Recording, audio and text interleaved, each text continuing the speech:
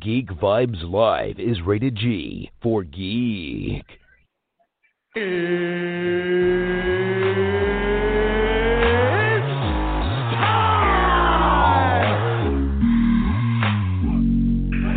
this is Matt Lesher. This is Phil Lamar. Hey, this is Vladimir Taylor, a.k.a. the Penguin from Gotham, and you are listening to Geek Vibes Live. And here we go. Welcome, people of Geek Vibes Nation. Welcome to another episode of Geek Vibes Live. I'm your host, Jawan. And before I announce our, our co-host, I do want to take a second to give a, not a shout-out, but condolences to the lives of the families in Texas and Ohio. Very unfortunate what has happened these past few days, or the past day, really. So we send all of our loves and prayers to the families of both Texas and Ohio. But I wanted to make sure I started the show with giving a shout-out to them. Tia, sorry to start on such a sad note, but I'm going to go to you first. What's going on, Tia? I don't know how I'm really supposed to respond to that, except for that I share wishing our condolences. This is something that is just far too often. Oh boy, something's good. I don't know what that was, but yeah, this is something that's like far too frequent of an occurrence in this country, and it's just really sad. Yeah, definitely, and sorry about that. That was a toll. We could say that was the toll of the bell. That was a respectful toll. But no, you're absolutely right. It's very unfortunate, but it's something that we needed to give awareness to on our show, because it's something that we definitely feel very sad for. Kanan called in like a second ago, and then just hung up. So I assume he will be calling back in. He heard that noise. He heard that noise, and he's like, "Oh, no, never mind." Kanan, are you there?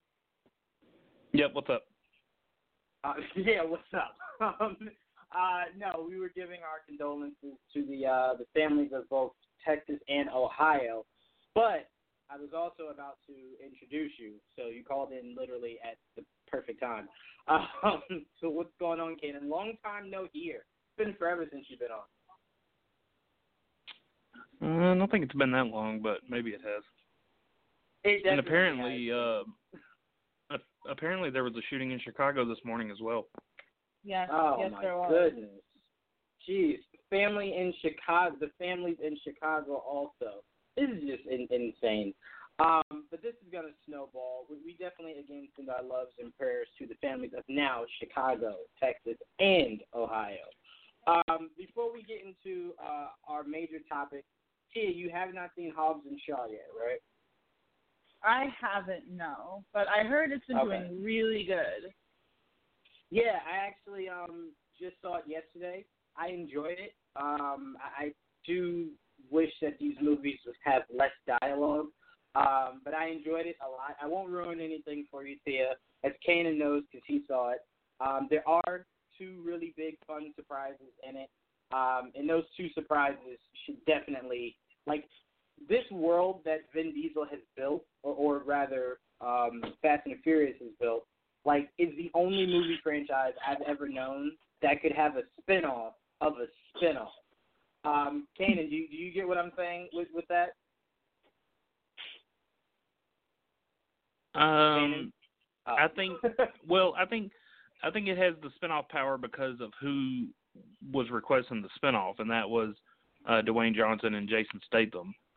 We haven't seen any spinoffs other than those two so far. I mean, they did kind of have the Fast and Furious Tokyo Drift, but that didn't really do so well. But hopefully, Hobbs and Shaw will do well enough that they'll be able to do, the all-female version that Michelle Rodriguez wants to do, and maybe do a spinoff with a couple other characters.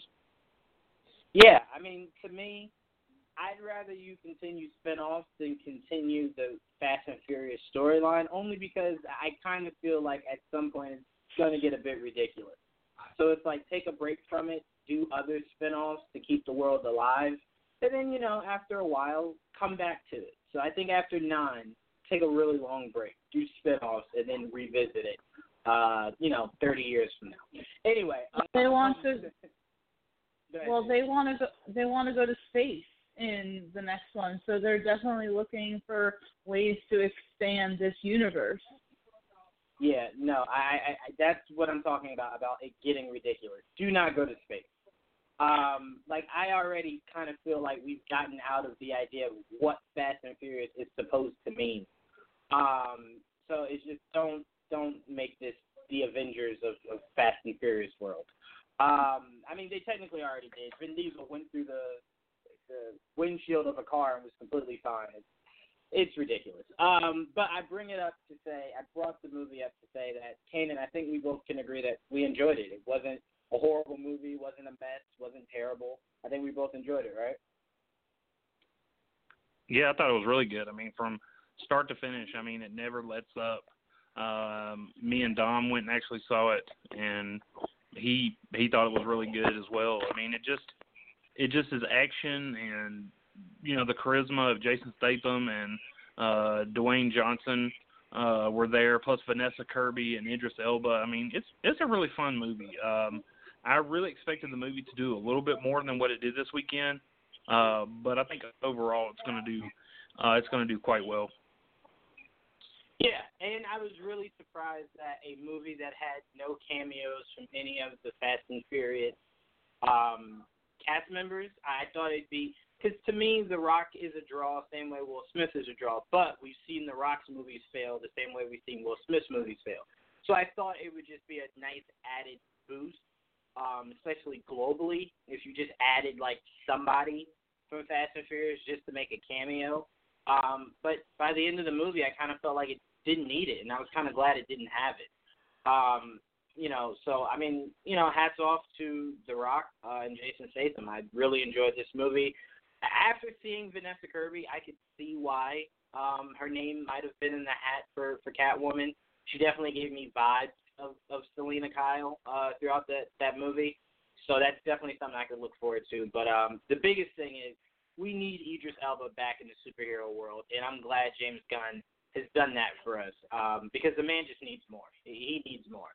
But yeah, so hopefully it does huge numbers in the box office or continues to do huge numbers, does great overseas, so we can get more of these because I would like to see more of Hobbs and Shaw.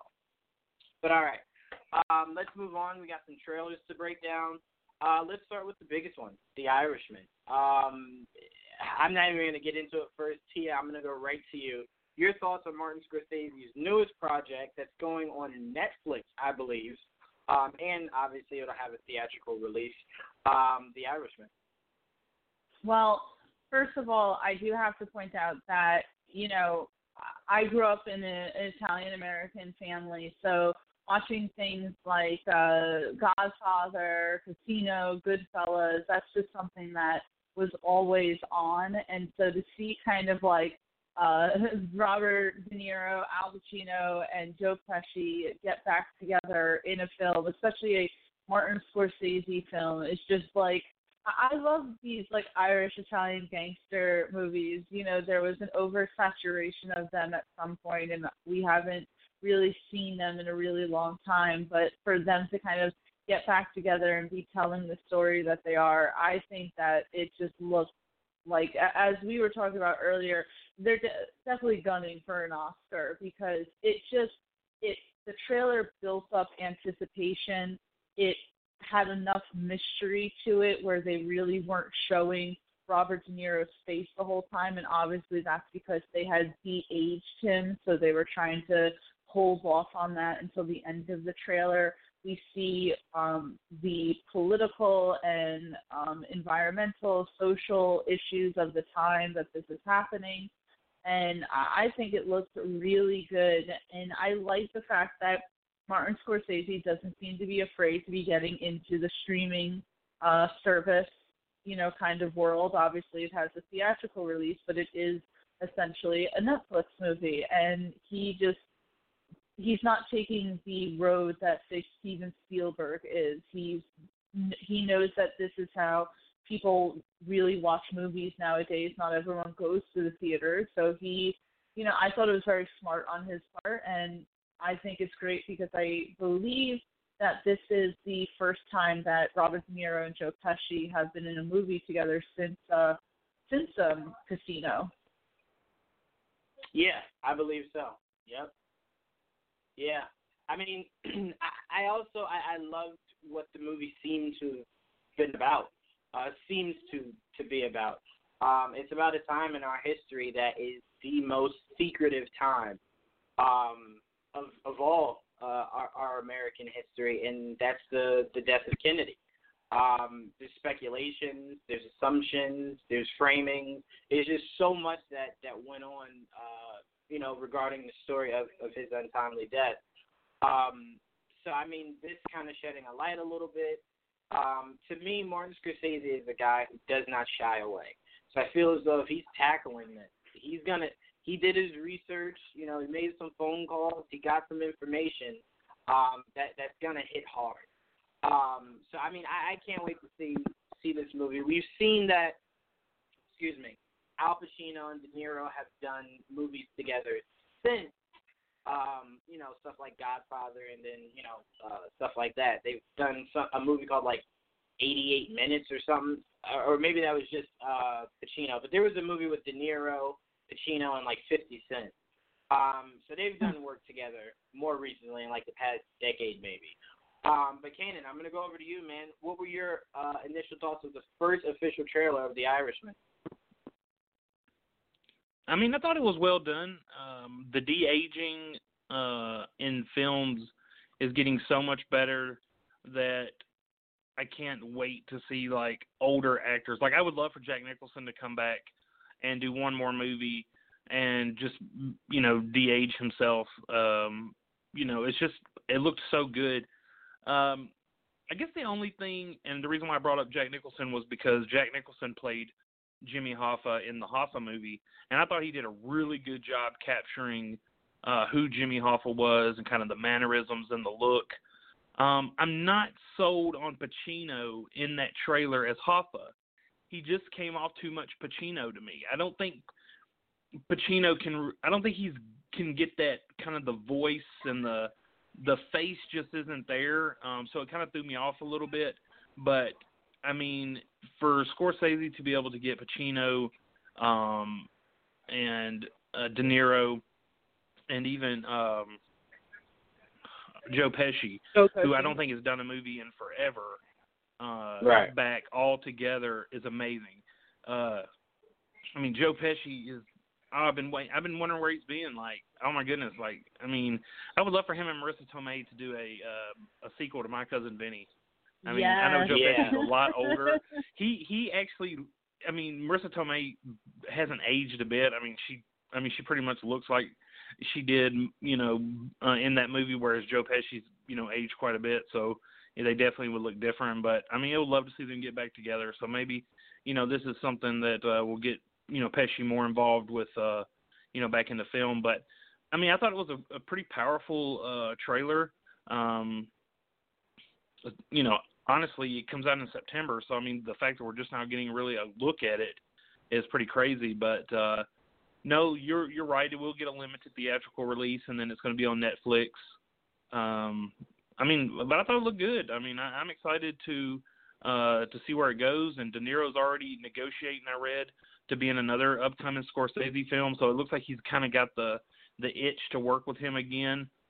So maybe we can definitely see them back together. De Niro and Pesci and Pacino are a great combination, but I really love Pacino and De Niro. Their vibe and heat was just, some of the best. And of course, they were, in The Godfather. But no, I mean, it was a good trailer. Like I said, my only gripe about it was just I'm not really sold on Pacino as Hoffa. Yeah, and I will say Ray Liotta definitely needs to find a way to work with Scorsese and work with these guys again. I would love to see Ray Liotta, Pacino, De Niro, and Joe Pesci. Ray Liotta is another guy that has spent a lot of years saying yes to a lot of roles he probably shouldn't have. So to see him get back into like an Oscar kind of feeling movie would be dope. And I will say to your point, Tia, of Spielberg not really buying into the whole streaming service aspect. I feel as though directors are starting to understand that there will come a time when movie theaters don't exist anymore. And you'd rather jump on what's hot and ride it, knowing that, if streaming services go out of business, we know it won't, but if it goes out of business 5 years from now, you can just revert back to doing regular theatrical releases rather than trying to, adjust to it, when it's too late. So to me, I like directors who are kind of like, the streaming services is what works. I mean, and we've now seen that you could still be, Oscar nominated by doing something on Netflix. So it doesn't hurt anything that you're trying to do. You could do your pure Oscar kind of movie. So to me, I kind of feel like Scorsese understands that. He wants to keep up with the times. And he knows the best way to get people to see this is like, oh, Scorsese has a movie out on Netflix? Cool, I'm not doing anything this Sunday. I'll get the family together, kind of cook out, and we'll sit down and watch The Irishman. So to me, it's kind of just like, it's smart. It's smart, and I kind of wish more and more directors would get used to the idea of, I would rather be able to sit on my couch and enjoy this than to have to go to the movie theater. So, hopefully this is the start of Scorsese doing more and more films. Kanan, I was saying this earlier. I'm curious on your thoughts. Is there a Scorsese movie you could think of that you thought wasn't Oscar nominated? I mean, wasn't Oscar worthy? Because I was telling Tia, he's done Hugo, he's done Shutter Island, he's done, everything he's done. But Shutter Island to me was a shock that movie got none of the recognition I thought it deserved. I think Shutter Island for sure is one of his most underrated films, and I think it's one of Leonardo DiCaprio's most underrated films. I thought for sure Scorsese would have gotten some recognition for that, or I thought even Leonardo DiCaprio would have gotten, some type of Oscar mention, or would have won the award for that, because that was in line with some of his top, some of the movies he was doing around that time. It was that, Inception, then he ended up doing Wolf of Wall Street, and then he finally won for The Revenant. But, I mean, I can't really, I'm trying to think, because he did Wolf of Wall Street. That was a great movie. Casino, Gangs of New York. That's another underrated movie. I tell everybody, if you've not seen Gangs of New York, you need to see that movie. Some of the best performances ever from Leonardo DiCaprio. Cameron Diaz is great in that movie, and Daniel Day-Lewis is phenomenal. That is my favorite movie for Daniel Day-Lewis. I thought Aviator was great, which you see a pattern here. They all mostly have Leonardo DiCaprio. Right. He's done some other stuff that I'm not super familiar with, or stuff that he's been involved. Hugo, but I think Gangs of New York. People, people didn't really care for it. Gangs of New York. But no, for the most part, he's a great filmmaker. His movies are compelling and they capture you. But yeah, that's definitely two movies. I think if you haven't had a chance, check out Gangs of New York.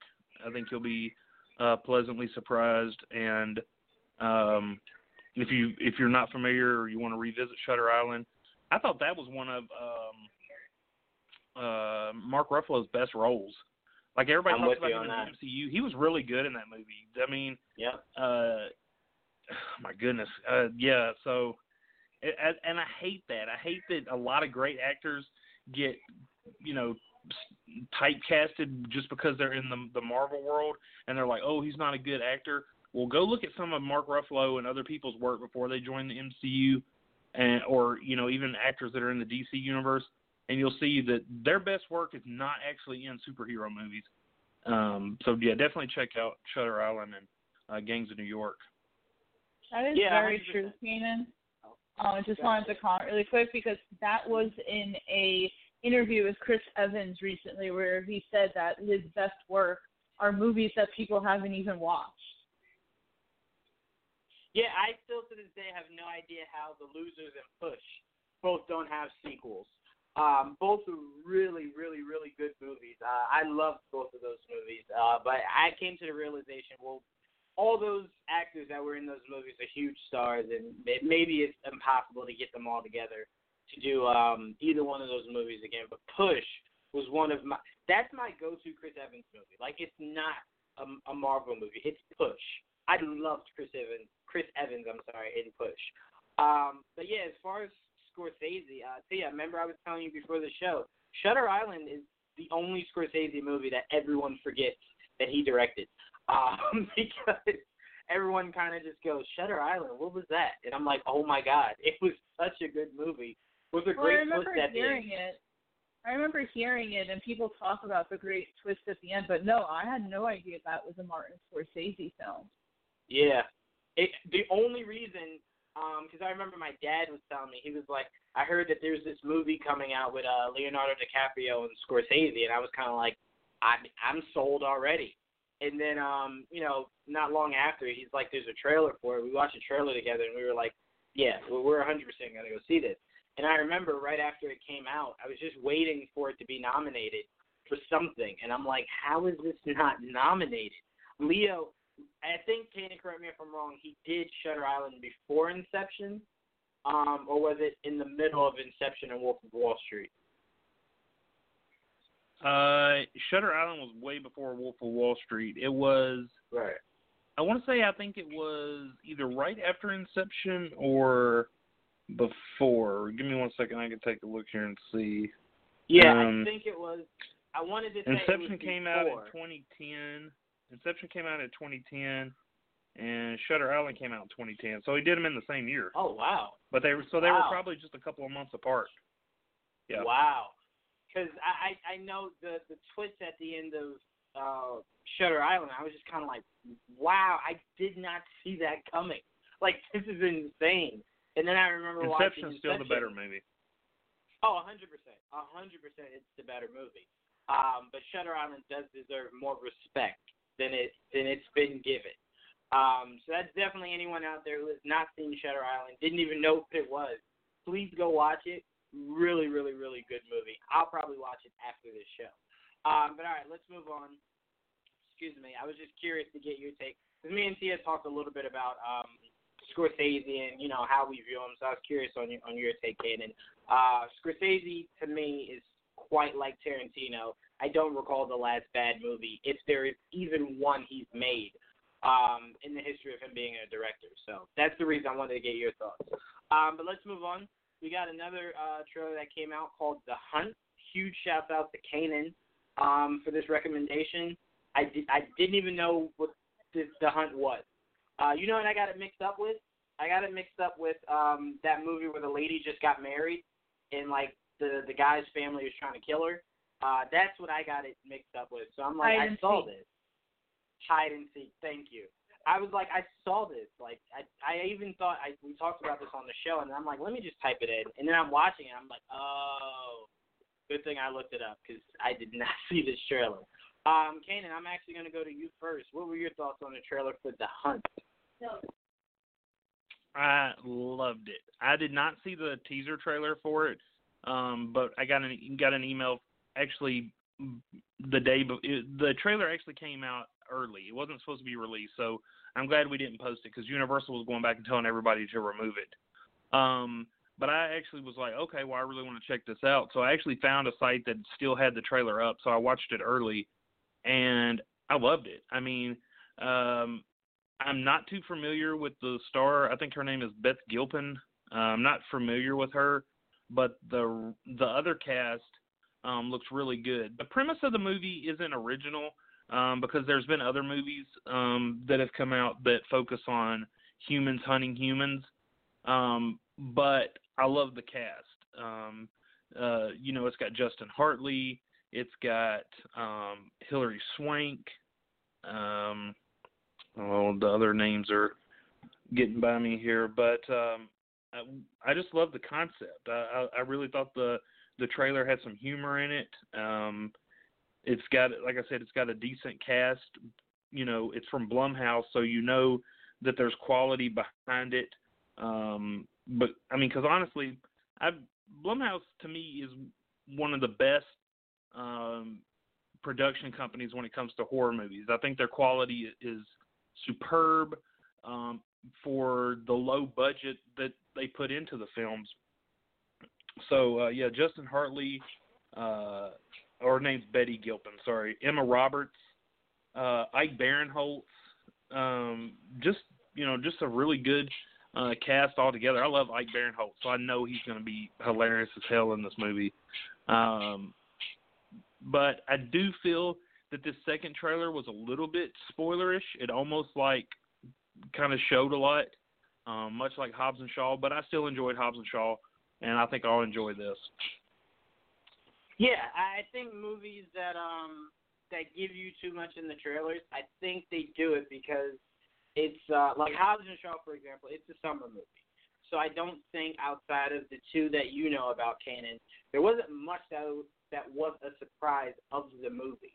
So it's one of those popcorn flicks. So it's like, if I ruined it for you in the trailer, so what? Still come see it because it's a fun movie.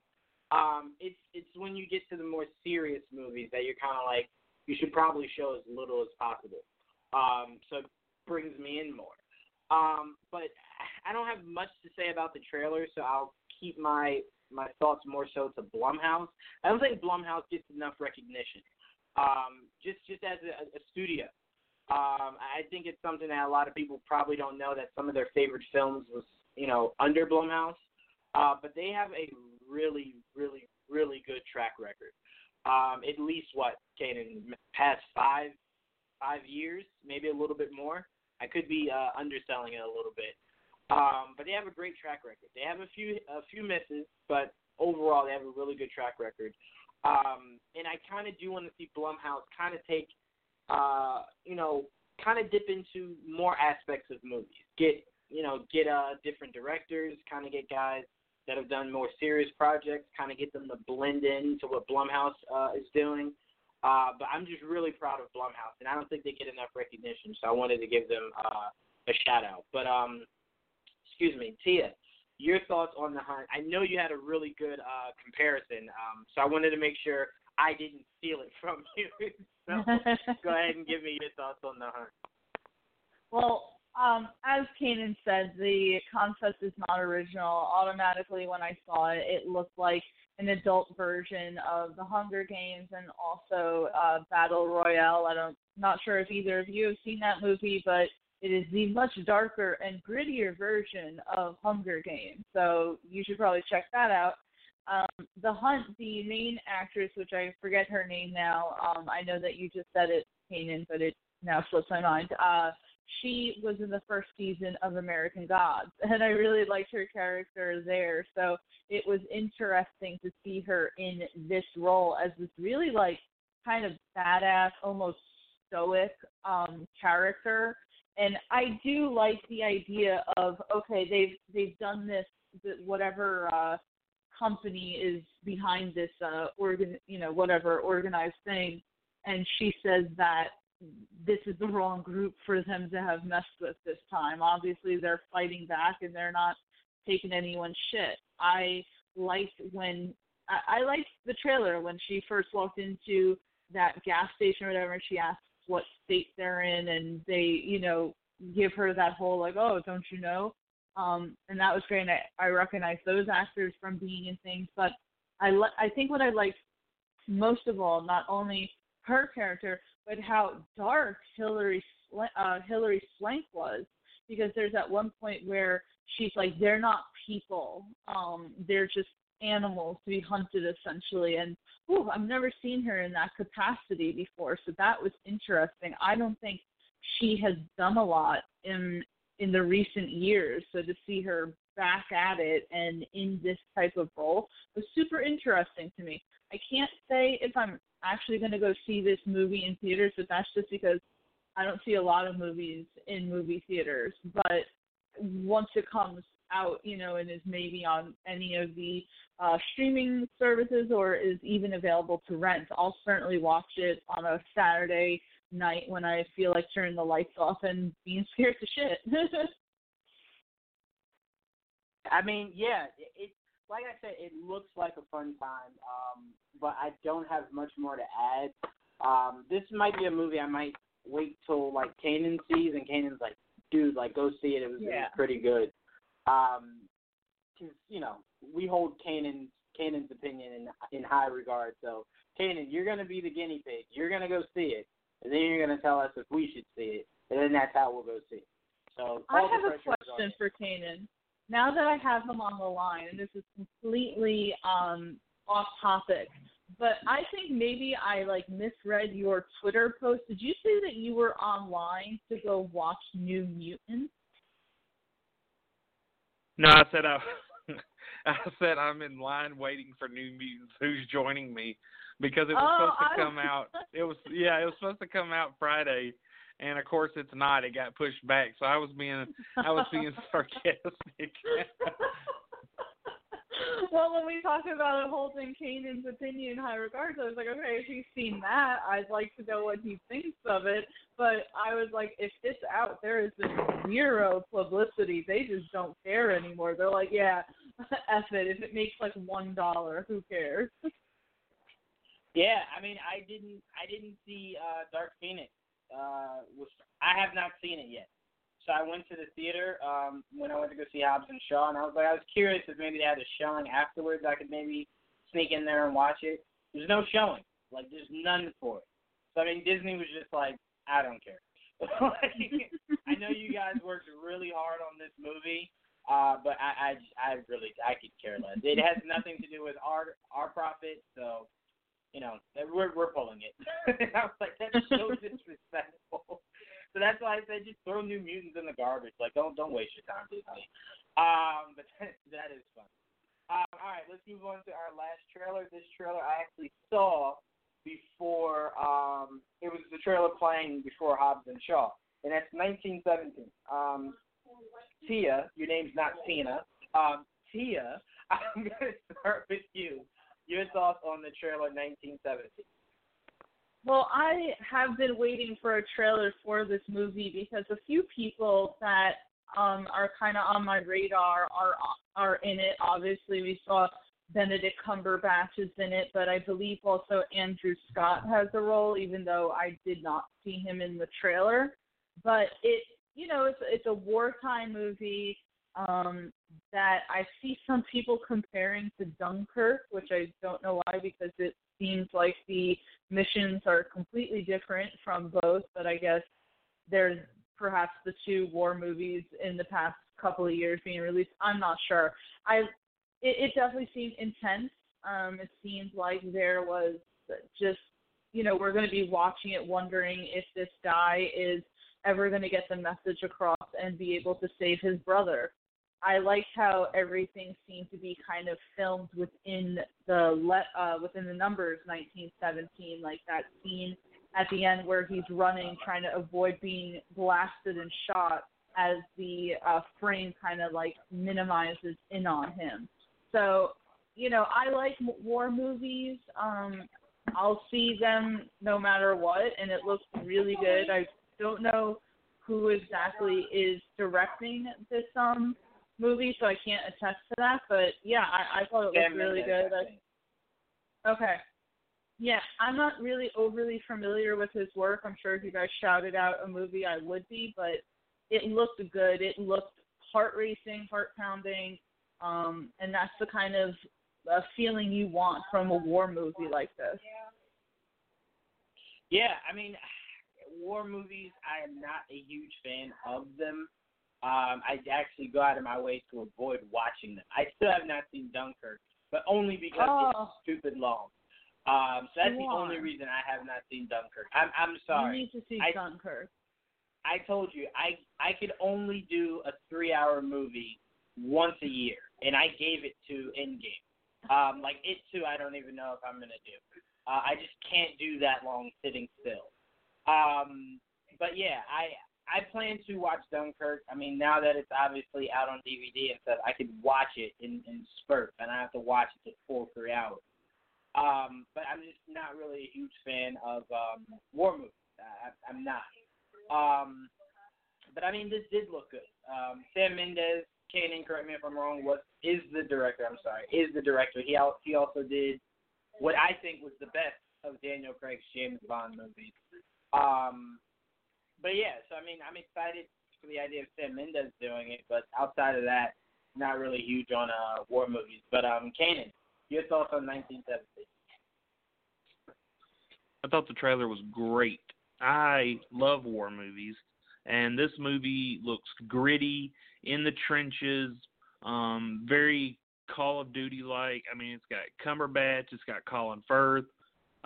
It just looks good. To me, it looks like one of the best war movies. I really liked Dunkirk, but I didn't really like Dunkirk because of the war aspect of it. It was just more for the portrayal of the characters. I think this movie kind of takes me back to Spielberg's Saving Private Ryan, Thin Red Line, those type of war films. Like I said, it's got a really good cast. I thought it was like really good in the trenches. Sam Mendes is a really good director. I totally 100% agree with you. Skyfall is the best Daniel Craig James Bond movie ever made, possibly one of the best Bond movies ever made in my lifetime. So I think this is going to be a movie that people are going to really want to see, even if you're not a war fan. I think you're just going to want to see it to appreciate Mendes's work, plus plus Cumberbatch and Firth and all those people. So, I mean, I get if you're not into war films, but I think some of those are some of the best films ever made. So, like I said, if you haven't seen Saving Private Ryan, if you haven't seen Thin Red Line, those are films you should definitely check out. Yeah, I mean, I have my own personal reasons for why I do not enjoy war movies, but I am not one of those people who thinks they aren't good. I don't watch them. See, I told you I feel the same way with slavery movies. Like, I can't watch them and view it as just a movie and then go, this is a really good movie. I view it more personally. So it's like it's really hard to separate it. So I just don't watch them. War movies to me are somewhat of the same thing. But like I said, I have huge faith in Sam Mendes. I actually wish Sam Mendes would stop being under a rock as much as he is and come out and do more movies. Because like me and Janet just said, Skyfall, I don't even think I could say arguably. I think it's definitively the best Daniel Craig James Bond movie. And I'm saying this before his last one even comes out. There won't be a better Daniel Craig James Bond movie than Skyfall. I'd even say it had the best opening song of Daniel Craig's James Bond movie. So hats off to Sam Mendes. I just wish he would do more projects because he's super talented. So hopefully this is the start of many. Kanan, I did want to ask you, and see, I'm going to pass this to you also. Do you think this gets an Oscar nod? Did you get that vibe from the trailer, Kanan? Yeah, I did. I think the Oscar race is going to be pretty tight this year. So, I don't know if they're going to cram 8 or 9 more movies into the Best Picture, but 1917 definitely looks like it could be a contender. Okay. Tia, do you feel the same? Does this feel like it'll get an Oscar nod? Yeah, absolutely. I think that we're going to be seeing movies like this and The Irishman in this for the Best Picture. I mean, in general, war movies do seem to get Oscar nods a lot, but this looks really well done. So I would say that would definitely be an Oscar nod. All right. I didn't necessarily get the feel of it, but like I said, there's a association with me and war movies, so that's probably why. But we are entering the Oscar season. Joker is on its way out. Excuse me. The Irishman is on its way out. 1917 is on its way out. So we're entering the Oscar season. So we'll have a better idea on who's going to be the standout. I really do hope Joker is a really good movie and is successful in the box office. So it kind of forces itself to be taken seriously. I really hope so. What's his name? Phoenix looks like he did an amazing job. So hopefully it does get that done. But all right, let's move on to our main topic. Let's talk a little bit Tom Hardy. This is why I tell Joel I leave all of my notifications on. Every big actor that has a project coming out that we haven't heard about, whether it's casting or stuff like that, I put their notifications on. Tom Hardy is one of them. So I get the notification, open it up, and all you see is him with, I can't remember what the emojis were, but it was the photo of, why can't I think of this man's name? Andy Serkis. Seemingly confirming that Andy Serkis is, the director for Venom 2. It was quickly taken down, of course, but it was a tease that possibly we could be looking at Andy Serkis as our new director. Now, I'd be fine with it. I'd be 100% okay with it. To me, if they feel that comfortable, it's something that Andy wants to do. It means he's going to take it seriously. My thing is just this movie can't be like the first one. Like, I cannot leave this movie, like Venom 2, just saying, well, I was at least entertained. Because if I do, it's a failure all the way around. And I'm blaming everyone, top to bottom. So if Andy Serkis is the best guy for the job, he sat down with Tom and obviously Sony, pitched something really cool, then I'm all for it. But to me, a movie with Tom Hardy and Woody Harrelson playing superhero characters should be the best of the best. We know Andy Serkis can act. That's not even up for debate. It's his directing. I know a lot of people weren't that high on Mowgli.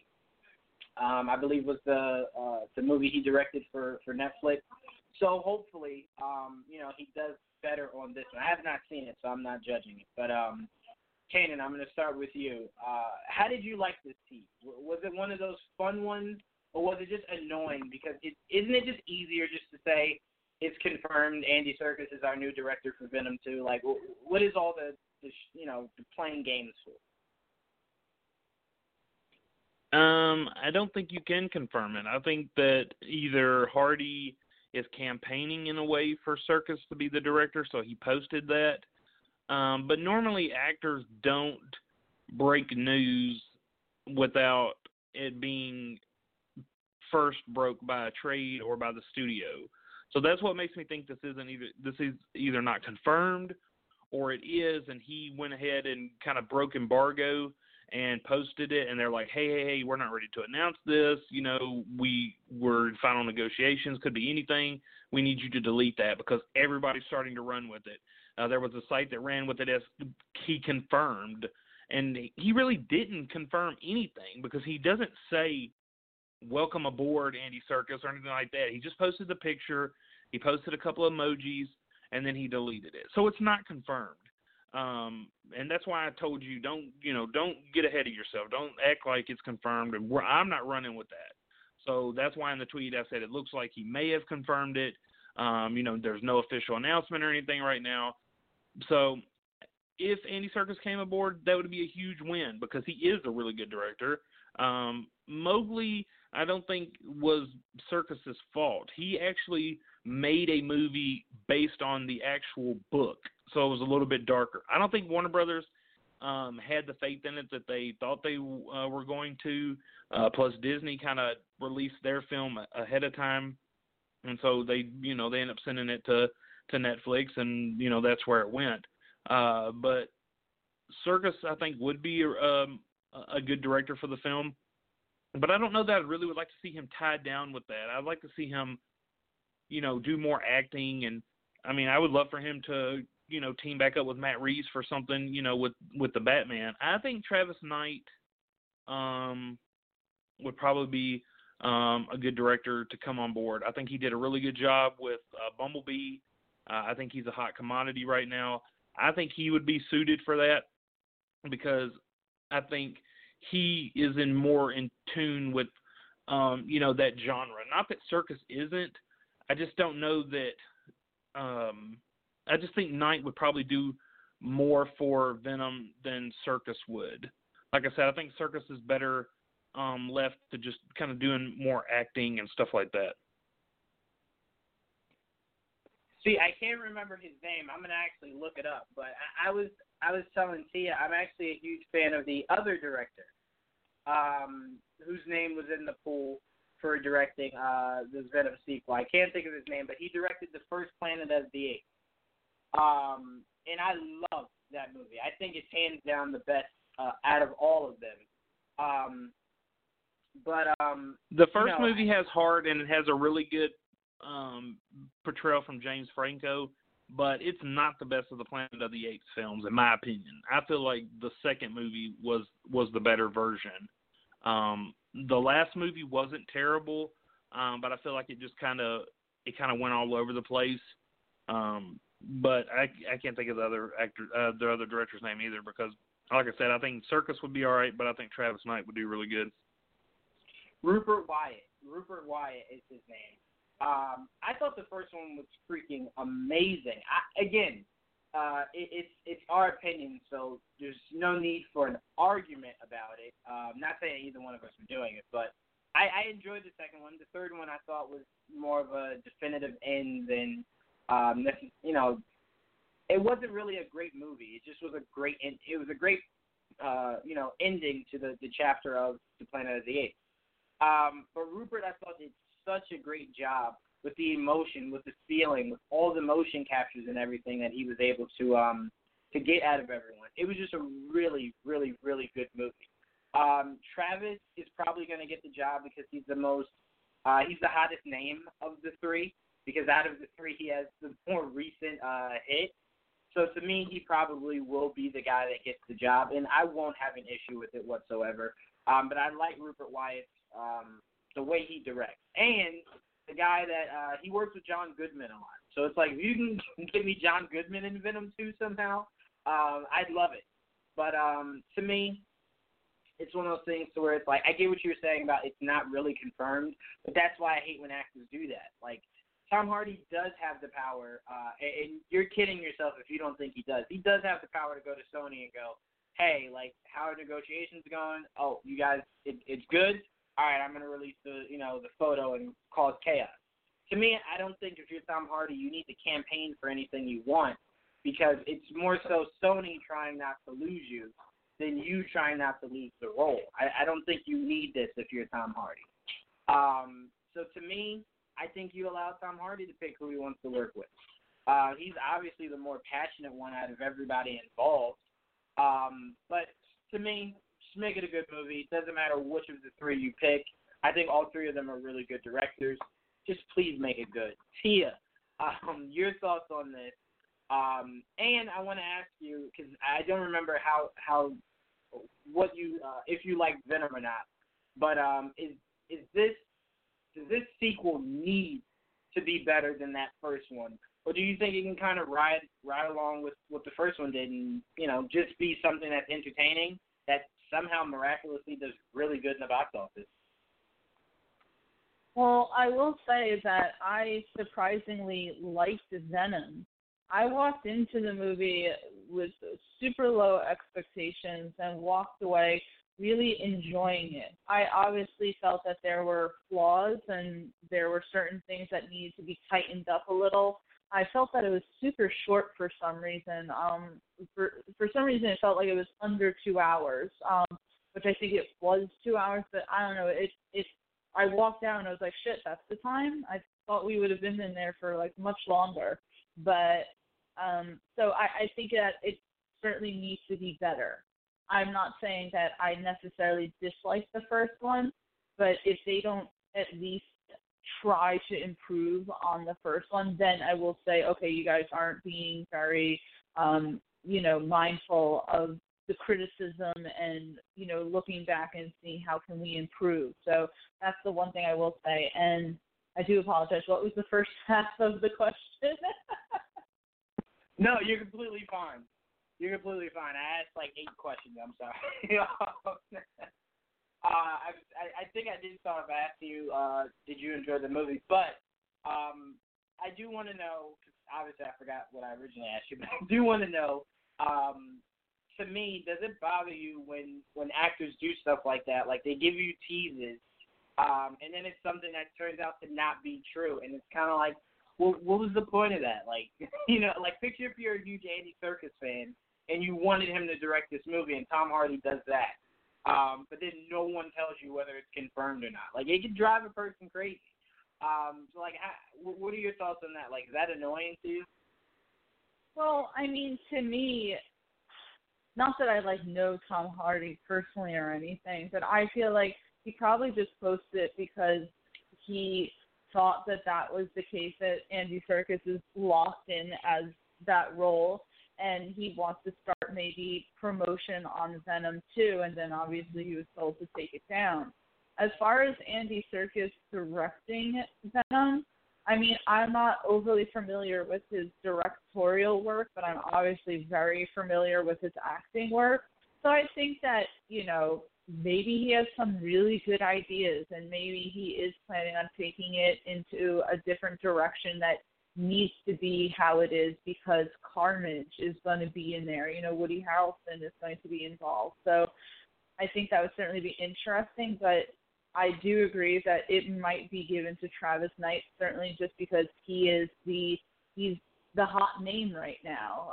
He's been killing it, and you know who he is. You know how successful he is and what he did for, say, like the Bumblebee movie. And I would think that if I were Sony looking at that, you would want a little bit of that for your studio, just so not only can you not only can you earn faith amongst the fans for this whole Venom universe that you are building, but also just, making money, essentially, because people have seen the first Venom, and while, say, you and I thought it was entertaining, other people really disliked it, and they may not be there for the second one, but if they see that, say, Travis Knight is getting his hands on it, they might say, well, you know what, maybe I'll go back and take a look at it, because at least it's not, the guy from the last time, and we did see what he has done with Bumblebee, and so maybe he'll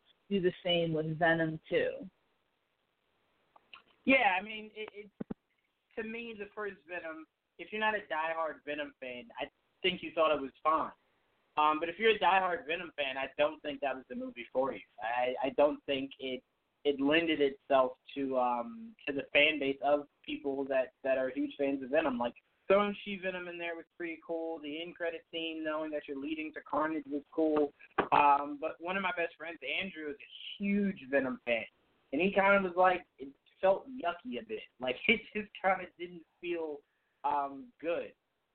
But, I mean, it leaves you room for improvement. Like, you watch the first Hulk, and you watch Incredible Hulk, there was improvement. Obviously not necessarily the same continuity, but it was an improvement. It was a better movie than the first. So if I can get that from Venom 2, I think I'll be fine. But to me, the biggest thing is if Andy Serkis wants to be a part of it, obviously he's passionate about it. I only want people that are passionate about what they're doing, rather than just, trying to do the cash grab.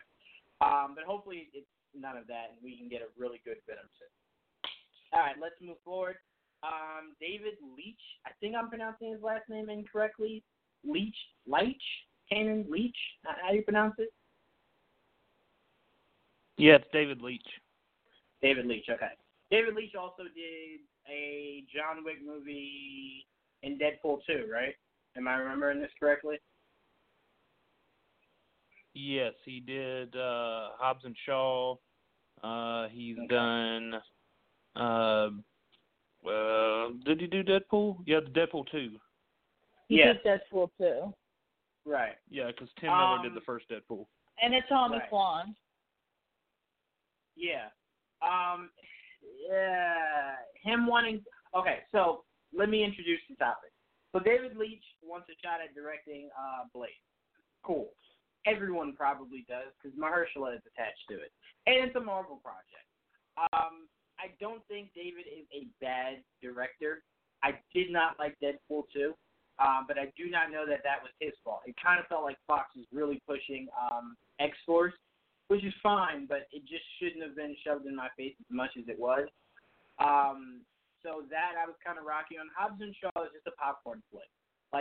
For a popcorn flick, it was really good. But that's about the height of my feeling towards that movie. And John Wick, Keanu is just amazing at John Wick. I think Plankton from Ed, Edd n Eddy could direct a John Wick movie, and Keanu would find a way to make that movie really, really entertaining. So I don't really know how I feel about David as a director. So I don't know. But to me, I want to wait to see what other names are interested in directing Blade. I don't want to jump on it because it's the first name, and I know who David is. I want to see what other names are circulating. But this is a project that I'm sure Feige wants to fast track, but not that fast. So, this is just one of the few names I'm pretty sure we're going to start hearing more and more about. But Tia, what are your thoughts on David Leitch? I know I'm pronouncing this wrong, but David Leitch wanting a shot at directing Blade. At first I didn't think that it was really that bad of an idea. I personally liked Deadpool 2. I really liked the style of Atomic Blonde. So with those kind of two movies down underneath his belt, as well as the first John Wick, I haven't seen Hobbs and Shaw, obviously, but I thought that those were at least three good examples as to why maybe this guy would be a pretty good option. I'm not saying necessarily that I am campaigning and absolutely want him. I would be interested to see who would kind of step up and also say that they're interested in filming this. What was I going to say? Oh my God! Let's get the guy who was behind Luke Cage, right? What was his name again? Chio Hodari. Yeah. Let's get him. Let's get him to do Blade. He's already had the experience at Mahershala. I'm obviously kidding here, but yeah, I would be interested to see who else would want to direct this film. But as far as David Leitch, I didn't really have any sort of negative feelings towards that. I just thought, based on what I saw he's been involved in, that those would be pretty good examples for his resume. Yeah, he's not a horrible. I don't think he's a bad director at all. I just wasn't that blown away by Deadpool 2. I thought Atomic Blonde was good. I thought John Wick was good, and I thought Hobbs and Shaw was a really good popcorn flick. So I don't really know how to gauge him. Really, I want him to kind of do something that kind of feels different than everything he's done. Like Tim Miller doing Deadpool and then doing Terminator. You're gonna get a different feel between the two of those movies. They're going to be drastically different. But Kanan, your thoughts on David Leitch wanting a shot at Blade? Is he somebody that you'd be okay with, or is there another name out there that you'd like to see? Blade is going to be so far off. It's a Phase 5 movie that I really haven't put much thought into it. I really just feel like it was way of Marvel's, kind of like their fireworks, their way to end the show for Comic-Con, and there's still a lot of work that's going to go into it. It's not something that they're really putting a ton of thought into at the moment because they have all these other movies that they're going to be working on. As far as David Leitch, I think he would be a great director for the film. I don't want people to feel like you have to have a person of color be a director. I think that would be great. But Marvel has done a good job of going out and finding the director that they feel is best fit for the job. If that's David Leitch, that's David Leitch. If it's, Jordan Peele or whoever they want to get to direct the film, then, they're going to make the right decision. And so far, Marvel has earned the right to pick and choose who they want to, and fans don't really get to say. And I think that they've done a good job. They've proven that they find the right director to fit the story that they want to tell. And, you named off all of Leitch's films, and all of those films have done really well. Atomic Blonde, John Wick, even Hobbs and Shaw show that he can handle action very well. He can handle close hand-to-hand combat fighting, which is something that Blade is going to, utilize. Deadpool, was different because they went a little bit more Hollywood with it, as far as budget goes. There were a lot of things I loved about Deadpool 2 that I liked better than the first Deadpool. But I mean, I wouldn't. And David Leitch is even doing the Division movie with Jake Gyllenhaal and Jessica Chastain. So I wouldn't look at this as like his body of work and say that you don't think he's done enough. I think he's done quite enough to warrant being able to take on the Blade film. I mean, the first Blade director was Stephen Norrington. I don't know what he's done since then, but I thought he did a pretty good job with that. And I think David Leitch is a bigger director than Stephen Norrington. So like I said, we as fans, we got to just sit back and let Marvel do their thing. And like I said, so far, they've made a pretty good choice with who they've picked to direct films. Different styles, of course. With the Thor films, I really thought Branagh's first Thor was done really well. So, but like I said, I wouldn't look at Leitch's work and say if he can or can't. I honestly think he can. Yeah, no, I'm the biggest point I was trying to make is it's not that I don't think he's done enough. It's not that I don't think he's a good director. I just couldn't gauge from the movies he's done because they all feel the same.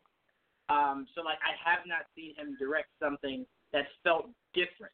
And although Blade has elements of action and hand-to-hand, it's a more complex story than just that. Like, Atomic Blonde was just your run-of-the-mill, let me not say run-of-the-mill. It was just a regular action movie. John Wick is just a regular action movie. Deadpool. No, dude. No. John Wick is a regular action movie? Dude, that's some of the John best. Wick is a regular John action Wick is movie. some of the best. No, dude. There's much more to it, and there's way much more to Atomic Blonde than just an action movie. I don't know what you're watching. Maybe you're just seeing it from that perspective that, hey, this is just an action movie. How deep are you going about a story about a guy whose dog died and car got stolen? Like that's essentially all John Wick was. Like it's not a deep movie. What I'm saying no, is, dude, you got to immerse yourself in that world. You're in that atmosphere. You're in the mob, the hitman, assassin world, and I think it's the world that's built around it that people are excited about. That's why they're talking about doing a Continental spinoff, because of the world that John Wick lives in and fights in, and that they've introduced. Just like Atomic Blonde, you had you've got Charlize Theron doing a great performance, and you're in that 80s vibe, that espionage, assassin style, not just looking at it for the action. I mean, you got to, kind of be in the moment that the world around those characters are built. And I think that's what makes people excited for it. It's just like Harry Potter. Every Harry Potter movie is about magic. But, dude, when you go and you watch those movies, you get – and it's like Star Wars or anything else, dude. You get goosebumps because of the world they've built. That's why people go to Harry Potter and Universal and they go in there and they're like, oh, my God, I'm at Three Broomsticks or I'm at Ollivander's. This was just like in the movie. That's what those characters have created. That's why I think that's why I'm saying, like, you have to look at those movies just more than just action. I mean, John Wick 2 and 3 are better than the first movie. That's a testament that Leitch isn't a good director. I don't know. But, I mean, I guess maybe you could say so. But all I'm saying is for what Leitch has done, he's got a pretty good track record, dude. I mean, I don't think he's got too many busts. So that's what I'm going off of. Yeah, but, again, hear me. I'm not saying he's not a good director. I want to see him do something different than what you. Well, the Division will be different. The Division will be an action movie. It's an action movie. We don't know what it's gonna. We don't know what it's gonna be about. It could be a drama. It could be a thriller like Zero Dark 30. We don't know what it's gonna be about yet. Okay, I will tell you this: every movie you just named of his is an action movie, Kanan. They're all just action Zero Dark 30 is a lot more than an action movie. It won an Oscar. How's it? Yes, dude, it's more than an Oscar. No, Hurt Locker. I'm saying, I mean, it could be like that. I mean, you don't know, dude. It could be anything. All I'm saying is, I didn't say it was a run-of-the-mill. I didn't say it was a typical. They're action movies. It's not deeper than just being an action. If you took all the action out, you telling me John Wick has such a compelling story that would draw in the same people? No, it's the action that people like. Harry Potter, it's a fantasy. You take all of the magic out of that movie, no one's flocking to go see those movies or go to a theme park about just the story. It's the fantasy of it. They love the fantasy of it. All I'm saying is he makes really good action movies. I need Blade to be more than a really good action movie. So I want to see him do something else. The first Blade was an action movie. Did you not enjoy the first Blade? Did you not enjoy the first Blade movie? All three of the Blade movies were just action movies. That's why I'm saying I want more than it just being an action movie. I would like layers to my Blade. What do you want from Wesley it? What do you want layers. from a movie? What do you want from a movie that's about a ninja vampire, dude? I mean, what more do you want? So wait, so I can't want more from Blade, but you're telling me John Wick is compelling. Like, it's such a compelling story, too. I'm saying, what are you expecting from Blade? What kind of layers, dude? I mean, you're not going to get drama or nothing like that. I mean, that's just not going to happen. I don't know, what do you want? You want horror? Or you want it to be like a thriller? So, let me like ask you Guillermo del Toro's Blade? Let me ask you this. Didn't Iron Man 3 feel different than Iron Man 2? Wasn't it more of a... You picked the most garbage Marvel movie outside of Thor: The Dark World to compare. Forget how the movie was. The tone of the movie, it being more serious, diving into his post-traumatic stress. It dove into it more. It did, and it was terrible. It was terrible. The movie was bad, but it wasn't because it dug into his PTSD. The movie was just bad. The movie got away from what works, and that's why fans don't Iron think Man it's 2 one. Was trash. Dude, Iron Man 2 was better than Iron Man 3. Not saying much. That's like saying Thor 2 was better. Thor 1 was better than Thor 2. That's not saying much. No, I agree, but but that's what I'm saying, dude. You took what worked for the first Thor film, and then you got a new director, and you did Thor 2, and it was and then Thor 3 comes in and totally changes things up. Whereas you're comparing Iron Man 3 with Shane Black, who tried to come in, like you said, he tried to focus more on the PTSD stuff, and fans just are not going for that, dude. I mean, that's not something that they wanted. So I'm not really sure what you're saying you want Blade to be about. You need to tell me what you want to see out of Blade. Do you want it to be a horror-type film? Do you want it to be a more serious, grounded film? I mean, because you don't want action, apparently. You don't want just an action film. What are you wanting from it? I mean, I just don't think you're going to get what you want because we're talking about Marvel, dude. I mean, they have their moments of drama, but then they throw in dick jokes and everything else to make you laugh. It's like 1 minute they want you to cry, and the next moment they're talking about farts and all kinds of stuff. So, I mean, what do you want from David Leitch if he becomes director? What do you want to see him do? Listen to me. I'm going to say it again because I feel like I've said it 30 times. Be layered. Infinity War, layered. Endgame, layered. They were layered. They weren't just one thing. They were layered. So I'm saying. But you're talking about an event film. But you're talking about an event film with multiple characters compared to one. Okay. That's a big difference, dude. Winter Soldier wasn't layered. It was just one-dimensional. I mean, and you're comparing the Russo brothers to. I mean, but there was drama and there was layers in the John Wick film. That's why I don't get what you're saying. We're spending way too much time on this. We're going to have a debate show, dude, for real. But I'm just telling you, dude, you act like there's no layers to John Wick. I don't get what you're saying. There's more than just action in that film. Because if you watch Winter Soldier and you watch that movie in its entirety, it's a spy thriller. It's not called an action movie. It's a spy thriller. If you watch John Wick, they call it an action-adventure movie. It's an action movie. That's it. That is it. That is all people go see John Wick for. No one says, yo, did you see it? It's a really good story. No one says that. It was really good action. What I'm saying is I've seen 3 Blade movies, a show, an animated show. I want more than it just being I got my sword and I'm cutting up vampires. layer yourself. Spawn is layered. Okay. Ray Thomas, Okay. he's layered. Layer him a bit. But let's move on. All right. So we got some Black Adam news. I guess it's news. It's when The Rock speaks about Black Adam, I don't really know how to take any of it. But apparently some of the news is Black Adam's looking to start filming, hopefully, in summer of 2020.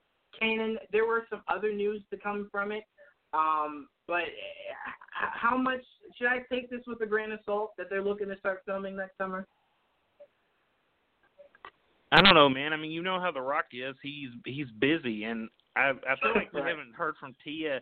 I feel like we haven't heard from Tia in like 4 hours, so we definitely gotta go to her next. But as far as Black Adam goes, I mean, it's something, and it's the fact that The Rock is actually talking about Black Adam is what gets people excited, because he was like the first DCEU character cast, and he's not been in a movie since then. And there's all this rumor going around that, he's prime for a Marvel film. I mean, it's just like, oh my gosh, dude, are they ever going to get this made? I mean, it's a shock that he's actually hung on this long.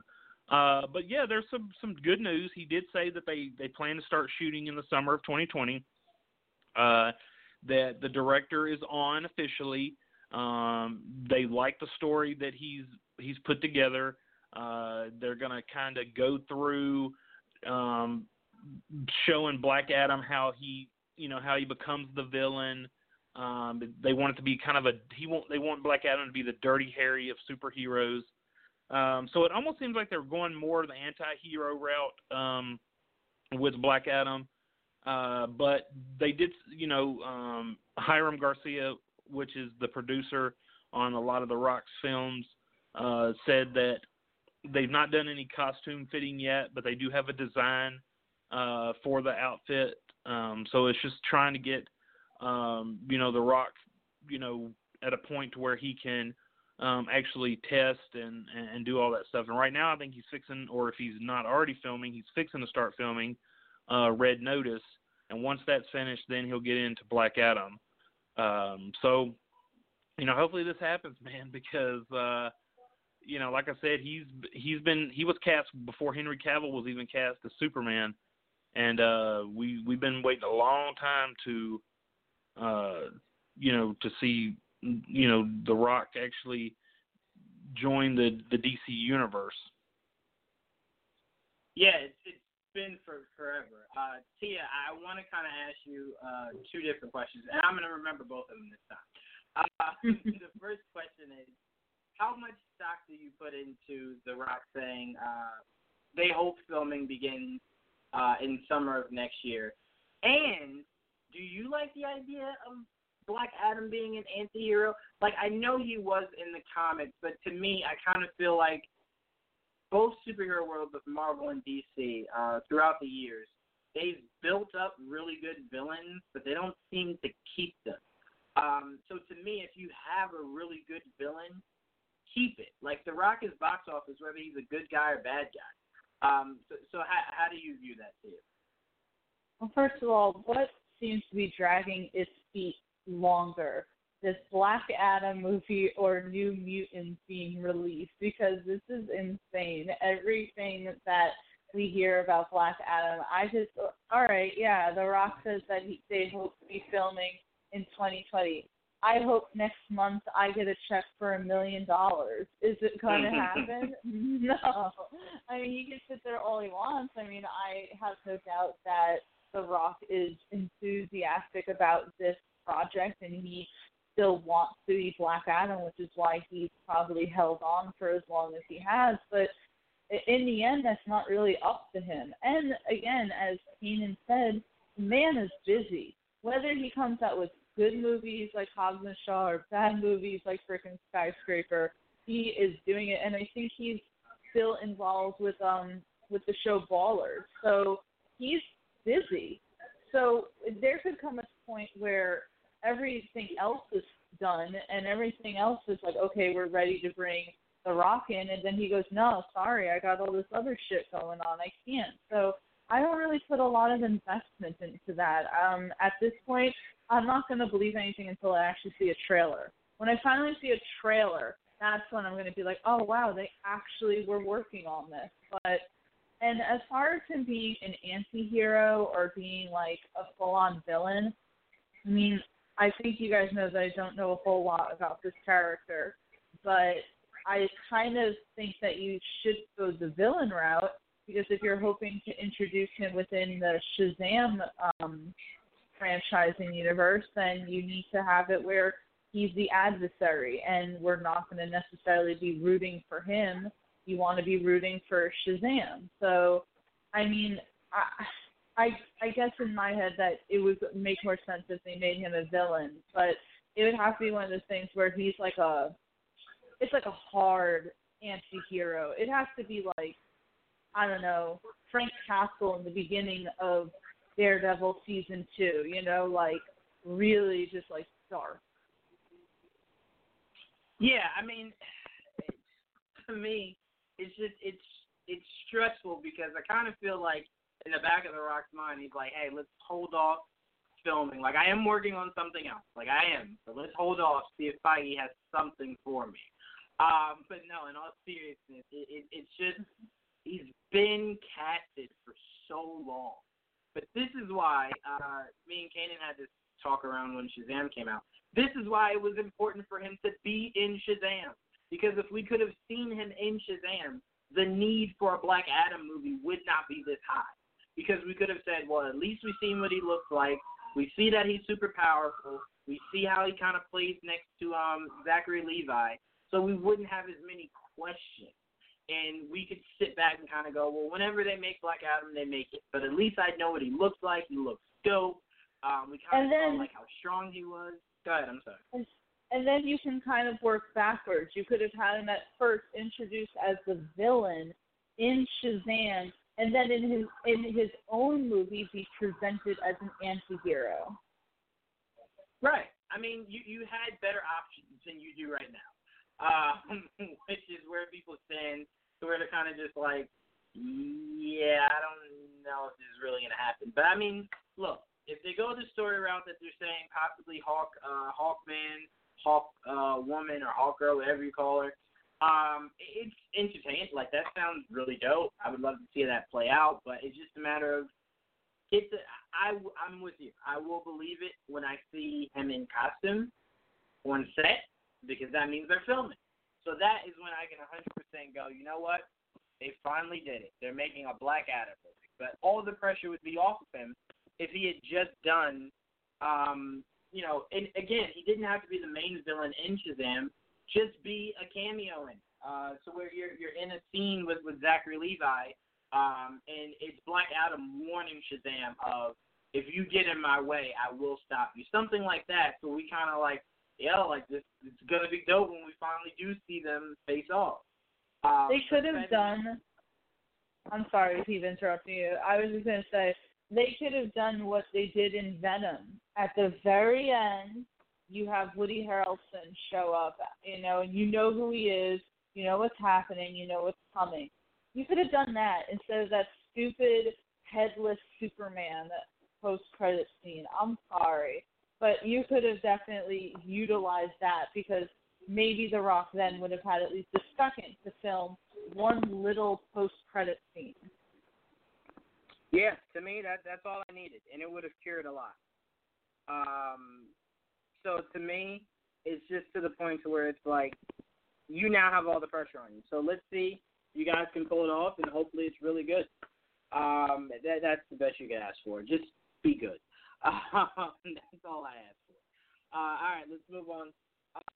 This topic I want to throw in so we, make sure we have enough time to. I know Kanan definitely wanted to talk about this, but I'll start with you, Tia. Former Flash directors are doing a Dungeons and Dragons movie. I've never played Dungeons and Dragons. I barely even know what it is. I assume it has Dungeons and Dragons. But Tia, what does this news mean for you? Were you ever a fan of Dungeons and Dragons? Literally the only thing I knew growing up was, so background story really quick, in my high school days I was very much like the goth kid, and my dad decided that nicknaming me Dungeons and Dragons seemed appropriate for that type of attire that I decided to wear back then. So there was that, and then there was Stranger Things, because that's what they play, is Dungeons and Dragons, and that's about it. It's a board game that I know you create a fantasy pretty much of. Deborah Ann Woll, the actress who played Karen Page in the Netflix Marvel Universe, is very much a fan of Dungeons and Dragons, and they featured it a few times on iZombie. So pretty much what I'm saying is anything I know about Dungeons and Dragons comes from other mediums. And since I had no interest in the Flash movie, this is all around one of those things. Like, I'm like, okay, cool.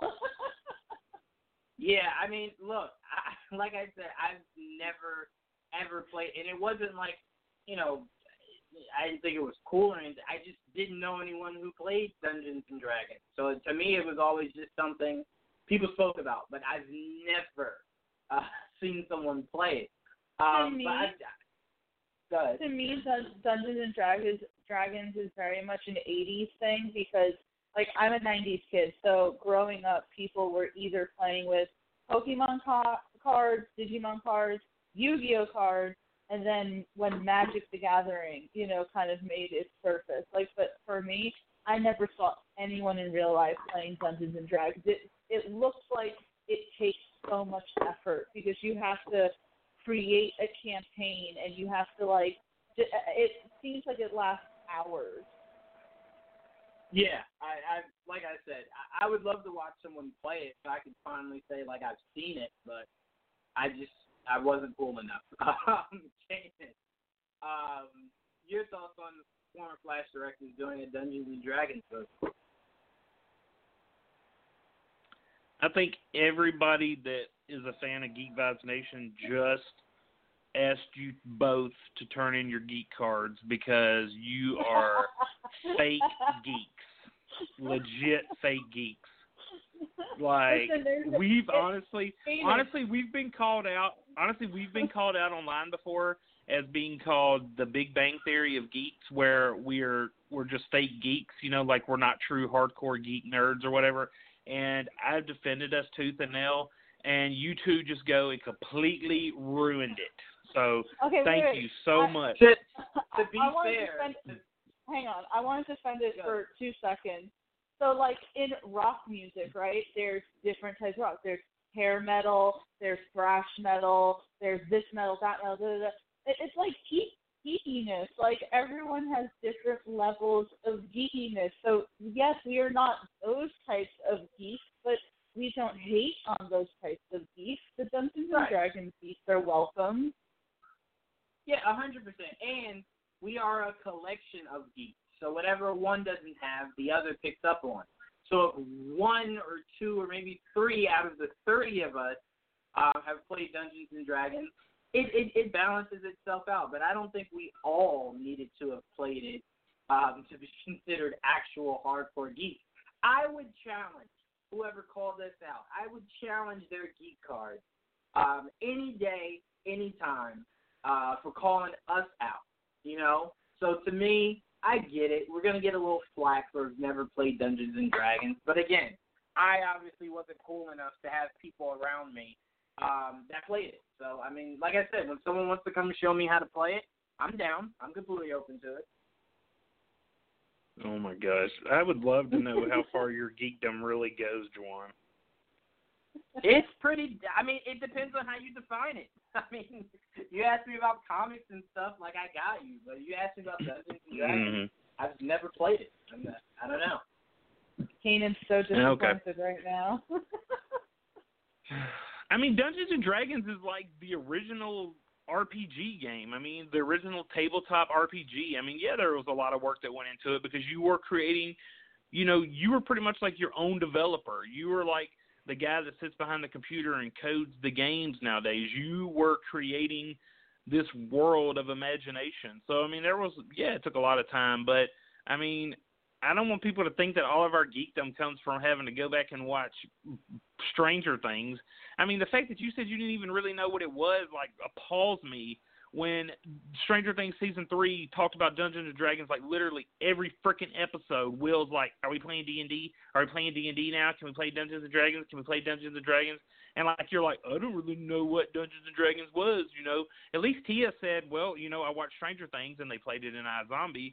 I mean, oh, my gosh, I don't know. I don't know what to say about you, Juwan. I wish I was running the board so I could just hang up on you and cut you off for the rest of the day. But I respect mine. anyways, let me just get back to the question. You asked me about the Flash directors.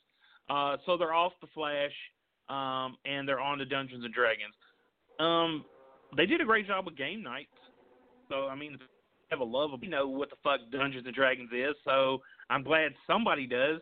And, you know, it's been talked about here and there, but I thought, if my memory serves me correctly, was there ever an announcement that Chris McKay was off of it? Because I thought Chris McKay was doing Dungeons and Dragons. Am I wrong? You're not. But am I wrong? But am I wrong on that? But am I wrong on that, Juwan? Was Chris McKay not announced as the director for Dungeons and Dragons, and nothing ever came out that said he wasn't doing it? Like, that was the reason why he stopped doing, he stopped talking about Nightwing. Yeah. Yeah. Okay, no, so you're completely right. I don't know. Yeah. Okay, that's what I thought. So yeah, Chris McKay was really supposed to do Dungeons and Dragons, and now I don't know if maybe they're gonna, now that Goldstein, you know, and I can't think of the other guy's name.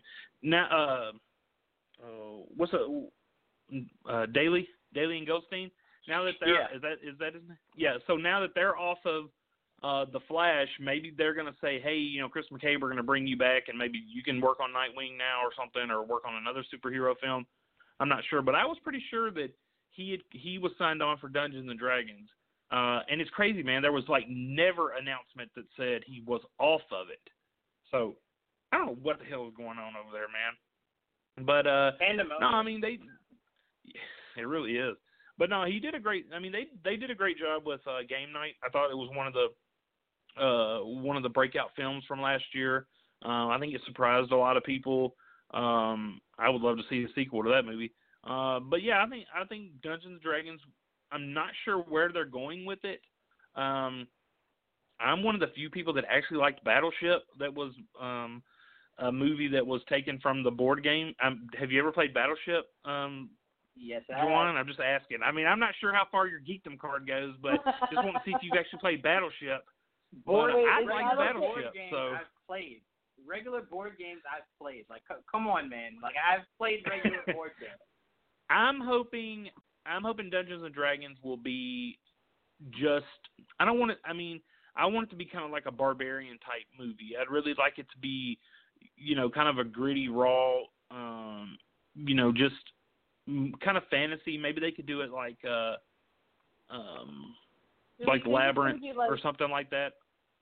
Do we think it's going to be like Page Master or something, where like they're actually playing the board game and get sucked into the world of Dungeons and Dragons, or is it going to? You mean like Jumanji?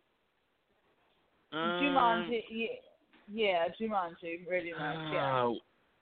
I think they could have got away with that if Jumanji, if the last two, you know, Jumanji and then the new movies coming out, if they hadn't come out with that, I think fans would have been like, oh, this is kind of a cool nod to Jumanji. But since we've got two new Jumanji films, I don't know that would really work. I get what you're saying because I remember Page Master, but I think it would be kind of cool to have it almost, you know, maybe do it kind of like Gamer. Have y'all seen that film with Gerard Butler, where he kind of controls the character, like kind of like it would be kind of more like, I think if they kind of like brought the, you know, whatever they do on the, see, that kind of goes back to Jumanji. See, Jumanji, just, I don't know. I mean, I don't want them to, if they go that route, I don't want them to feel like it's a copycat film, but I thought it would be kind of cool, like, you know, I mean, it would be like Jumanji, like where whatever they do on the game, it starts to happen in the real world. So if they open up a gate, you know, there's like a door that opens, and that's like a portal for creatures to come through and stuff like that. It would be a little bit. people are always going to compare it to being a copycat, but the at least like subject material would be different, you know, like with what Jumanji was and what Dungeons and Dragons is. Yeah. Yeah, I mean, I think it could work depending on, you know, where they, you know, how they really try to pull it off. But as long as they're not getting like sucked into it, or you know, maybe it could be something to where the portal does open and they go through, and you know, that's, you know, they are creating the game while they're in there, and everything that they create happens. But there's, you know, limits to it or something. You know, like you can't just say, oh, well, I get the power sword and I win. You know, this, that, and the other. I don't know. I mean, I would almost maybe kind of turn in, you know, maybe do like, you know, like I said, just kind of a fantasy movie, kind of like He-Man. I mean, I know Masters of the Universe is coming out in 2021, but I mean, I think you could still kind of do something like that, and, you know, you just have the name on there. Yeah, I mean, you definitely can. I just looked it up. Variety had a report last year that Chris McKay was being eyed for Dungeons and Dragons. He was in negotiations. So apparently negotiations fell through. Yeah, but didn't Chris actually like come out and but I think Chris was like in you know, actually talking about it, and you know, was kind of like interacting with fans about it. So, you know, when Variety says being eyed or in talks means he's got it. So I mean, like you said, something must have fell through and they didn't and they just never did announce it. But yeah, Chris, I don't know, man. I don't know what's going on. I mean, Nightwing seems to have fallen under, and now Dungeons and Dragons. Yeah, I mean, he's got to. Maybe he'll go back to Lego Batman. I don't mean to make fun, Chris McKay. You do follow us, and we are fans. What you did with Lego Batman, but this is two ones that you had in your hands and somehow just obliterated. So find something, and hopefully you can stick with it, because I do think he's talented. So it does suck that we won't see him ever do Nightwing. He was really passionate about Nightwing. So who knows? Maybe 10 years from now they can revisit. But all right, let's move on. Ask me, did I play Battleship? This guy. All right. Jamie Alexander wants Sif to be Valkyrie's queen. I actually had this conversation with Joel last night. I do not want whoever Valkyrie's queen does turn out to be anyone we've seen before. I think that notion is unnecessary. I don't need it to be. I need it to be Captain Marvel, like people keep shipping. I don't need it to be Sif. I don't need it to be Jane. I don't need it to be anyone that we have seen so far. Let it be someone that, you know, after the events of Endgame, she fell in love with, and that's who her queen is. I think you making it someone that we've seen before, I guess, is forced. Lady Sif had the hugest crush on Thor, and it just seemed like Thor never really paid her attention, which is different from the comics. But Tia, I'll start with you. Is there anyone that you would like to see be Valkyrie's queen? And your thoughts on Jamie Alexander wanting Sif to be that person? I mean, I'm fine with Sif being Valkyrie's queen if it just means that we get to frickin' see Sif back. Because you're gonna, like, and I believe maybe it was due to filming, like, you know, problems. I don't think it was necessarily anything else other than that. I could be wrong. But you want to take away, like, the most badass, like, female warrior in Asgard and not bring her back? I mean, what? I've been waiting for Sif to come back, and you know what? I, at this point, do not want her to go back to Thor. I mean, I know that she was never really with Thor, but I know that, like, that's kind of a storyline in the comics and something that they even tried to set up a little, you know, in previous movies. But I don't want that. So I don't mind the idea of Valkyrie and Lady Sif. I think that would kind of be badass. They'd both be two awesome, badass female warriors. I certainly don't want Valkyrie's queen to be a meek little thing. I want her to kind of be a badass just like she is. So I don't want it to be Jane, obviously. And I think people only really ship Captain Marvel and Valkyrie because Brie Larson and Tessa Thompson seem to be such good friends in real life. So I believe that's probably a major reason why that whole shipping thing happened. But I can't think of anyone off the top of my head other than I really would not mind it being Lady Sif, because as far as existing female characters go, I don't really know anyone who would kind of properly work in that universe so much so, you know? To me, Lady Sif just kind of seems a bit cheap, and with you not putting her in Ragnarok, we have no idea, like, what she's been doing, where she's been, and I'm a huge advocate of I don't like bringing in someone I haven't seen in super long, and then you have no intentions on explaining where they've been for all this time. Which is why it would be awesome if we got a mini series on Disney Plus with her to kind of explain where she's been this whole time.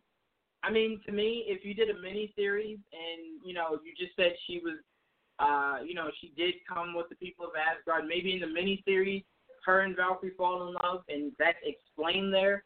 Sure. But what I don't want is like the end of the movie, where Thor is with Jade Foster, and then like he's like, you should maybe find someone, Valkyrie, like you should be happy. And she's like, oh, I did find someone. And Lady Sif comes up, and it's like, I think that'd be super cheap, and I don't know if I'd like that. But if it happens, nothing I can do. But I'm not rooting for that to be the case. Well, they don't necessarily have to have it in the movie where it's already established. Their romance could develop right there on screen if Marvel is brave enough to do it, because we already know that there's going to be some sort of group of crazy mothers out there. Disney is not appropriate for my children. Didn't they bitch and complain recently because there was some animated movie? Oh, Toy Story. For 2 seconds on screen, there was a kid who had 2 mothers, and there was a whole petition about it. So, can't wait to see that. Yeah, I mean, I knew the world was ridiculous when there was petitions about smoking. I'm like, what? Yeah. That was weird. But Kanan, your thoughts on Jamie Alexander wanting Sif to be Valkyrie's queen? And if you're not a huge fan of the idea of that, is there anyone that you've seen throughout the MCU that you'd love to see as Valkyrie's queen? Not that I've seen throughout the MCU. I mean, if they want to bring someone new in, I mean that would be cool. But I mean, I really don't mind if they brought Sif back, because fans really love the character. She didn't get her send off in Ragnarok. She was missing, MIA, who knows where. But I don't think it would take a lot in the film to reintroduce her. For her to say where she was at. I mean, we don't need 30, 45 minutes of backstory on where she's been this whole time. She could have been somewhere, and, when Hela attacked, maybe she went into hiding. Maybe she was off-world fighting. She got snapped. She came back, went to, Asgard, saw that it was destroyed, came to Earth. Who knows? I mean, I really don't know where they're going to go with it, but I think that people love the character. They love Jamie Alexander. They'd love to see her come back. And she seems like she really wants to continue playing that role. I mean, so, why wouldn't you? I mean, I don't know that they're going to go that route, but I don't have anybody else in mind. I would be for it. I wouldn't be against it. I know that she did have a thing for, Thor. So, I mean, I understand what Tia's saying. There was that love triangle between Sif and Thor and Jane. So I don't really know where they would go with Valkyrie. But I think they're going to bring in somebody new, honestly. I think it'll be somebody we haven't seen. Who it could be, like I said, I have no clue. But I think it will definitely be somebody we haven't seen so far. Yeah, I'm not against you bringing Lady Sif back. I would like to see Lady Sif back. What I meant about the explanation is if you bring her back and she ends up being the queen to Valkyrie, it kind of seems like you brought her back to be the queen to Valkyrie. And then, to me, it's like that needs an explanation. But if you're bringing her back, like I said, like you said, maybe she was snapped. If she's coming back to aid Thor, I have no issues with that. She is super. I had so much fun watching Jamie Alexander as Lady Sif. not only in Thor 1 and 2, but also in Agents of S.H.I.E.L.D. So I have no problem with her coming back. It's just don't cheapen it by bringing her back with the purpose of just being the, Valkyrie's girlfriend. Because then, to me, my question would be, all right, cool, that was cool that you did that, but it's like, how many more movies of Thor are you looking to do? Because to me, it would justify it. Like, if you're telling me you're doing 2 or 3 more Thors and Valkyrie's involved in them, cool. We get to see the dynamic of Thor and Foster and, Valkyrie and Lady Sif. But if it's just this, and this might be the end of, the Thor story, don't bring her back just to be the queen of Valkyrie. Give her more than that. But yeah, everyone that's shipping Captain Marvel and Valkyrie, it's weird, and stop. Please stop. But yeah, the petitions are starting already. Like, people are already putting pen to paper to complain about something. Because you know how they are. But we got time, so I did want to talk a little bit about 2 things. One, we did just get confirmation that Kevin Conroy will be playing an older Bruce Wayne in Crisis on Infinite Earths. That is dope. That is super dope. I still wish it was Tom Welling so we can get Tom Welling playing Batman on Batwoman. Believe me, that show's going to need Batman sooner rather than later. Supergirl learned that lesson. But, this is great. We finally get Bruce Wayne. Now, whether or not he's playing Batman is where I think it's going to get tricky. Because, Kanan, you would know this better than me. I'm not even sure we're going to get Batman and Titans. I think they're very heavily against showing Batman. They're completely fine with showing Bruce Wayne. So I want to go to you first. Do you think we will see Kevin Conroy as Batman? Because his body just wouldn't really make sense. But do you think it's just going to be a Bruce Wayne thing, like him more of a mentor, rather than him actually suiting up? Or do you think they might actually go the route of obviously getting someone else to be the body double, but seeing actually Batman on Crisis? I don't think he's going to be Batman. It says that he's going to be an older, a future version of Bruce Wayne. So I think we're going to get, and now it's possible that he's the Bruce Wayne that's in the timeline for Batwoman, and that, we're seeing his older, future self. But this will probably be more like a Batman Beyond type nod. But I don't think we're going to see him in the costume. I don't think we're going to see Batman in the costume at all. In fact, if you remember, it was at Comic-Con they had talked about Batman possibly showing up in Batwoman, and the showrunner for Batwoman said that they would love that, but Batman is one of the most locked down characters there is. In fact, they had to get special permission to use Tyler Hoechlin as Superman. They got a couple of appearances, that was it. That was done. The reason why he got to come back for the crossover event is there's no plans for a Superman movie right now, so that's why they're kind of lenient with him. But Batman is still in full swing at Warner Brothers, especially with Reeves getting ready to work on it. And I don't think we will. They allowed it on Gotham to some degree, and it counts. He had a Batman suit on. He was Bruce Wayne, and then we saw silhouette on Titans. But I don't know if they're going to allow that in the in the Arrowverse, because like you said, they have a Bruce Wayne Batman on Titans, and I think we could see him in the outfit. I really do, because like I said, we saw the Batman silhouette outfit in Titans last season. So I think we might see that to some degree. But no, I don't think we're going to see Kevin Conroy. But this is huge because, Conroy's done the voice of Batman for, 25 years now? Has it been 25 years or something like that? Maybe longer. And finally we're getting him as a live action. He's done the voice for the video games. He's done the voice for the movies. We've never gotten him to portray the live action Bruce Wayne. So this is really cool. This was huge news. They're going all out, man.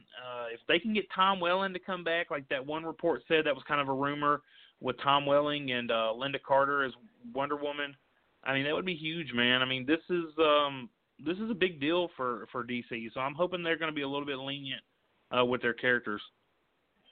I don't know why they have such tight restraints on Batman and Superman. To me, they drive ratings. So I mean, if a Batman movie can come out that's bad and still make a lot of money, you would kind of understand that he's a seller. So it's like even if Batwoman does amazing in ratings in season 1, it won't last. That was why Supergirl needed Superman. You just needed something that would bring the eyes to the show, and then hopefully, maintain those same eyes going forward. But to me, I have a huge issue. Same issue I have with Gotham, same issue I have with Krypton, same issue I know I'm going to have with Batwoman. I don't like shows that need Batman that refuse to have Batman. It's annoying. The only reason Titans works is because the show's not about Robin. It's about the Teen Titans. So I'm like, I don't have any complaints there. We didn't need to see Bruce Wayne. It's going to be dope to see him, and hopefully he does suit up to help them fight Deathstroke. But to me, it's just like Batwoman can only go but so far without you ever showing Bruce. You don't need to show Batman, but that's why hopefully Kevin Conroy's role is in the Batwoman crossover, and maybe he tells her why he left. So we now know, like, this is why Bruce Wayne hasn't been in Gotham for however long they said in the crossover. But to me, this is great. This is really great.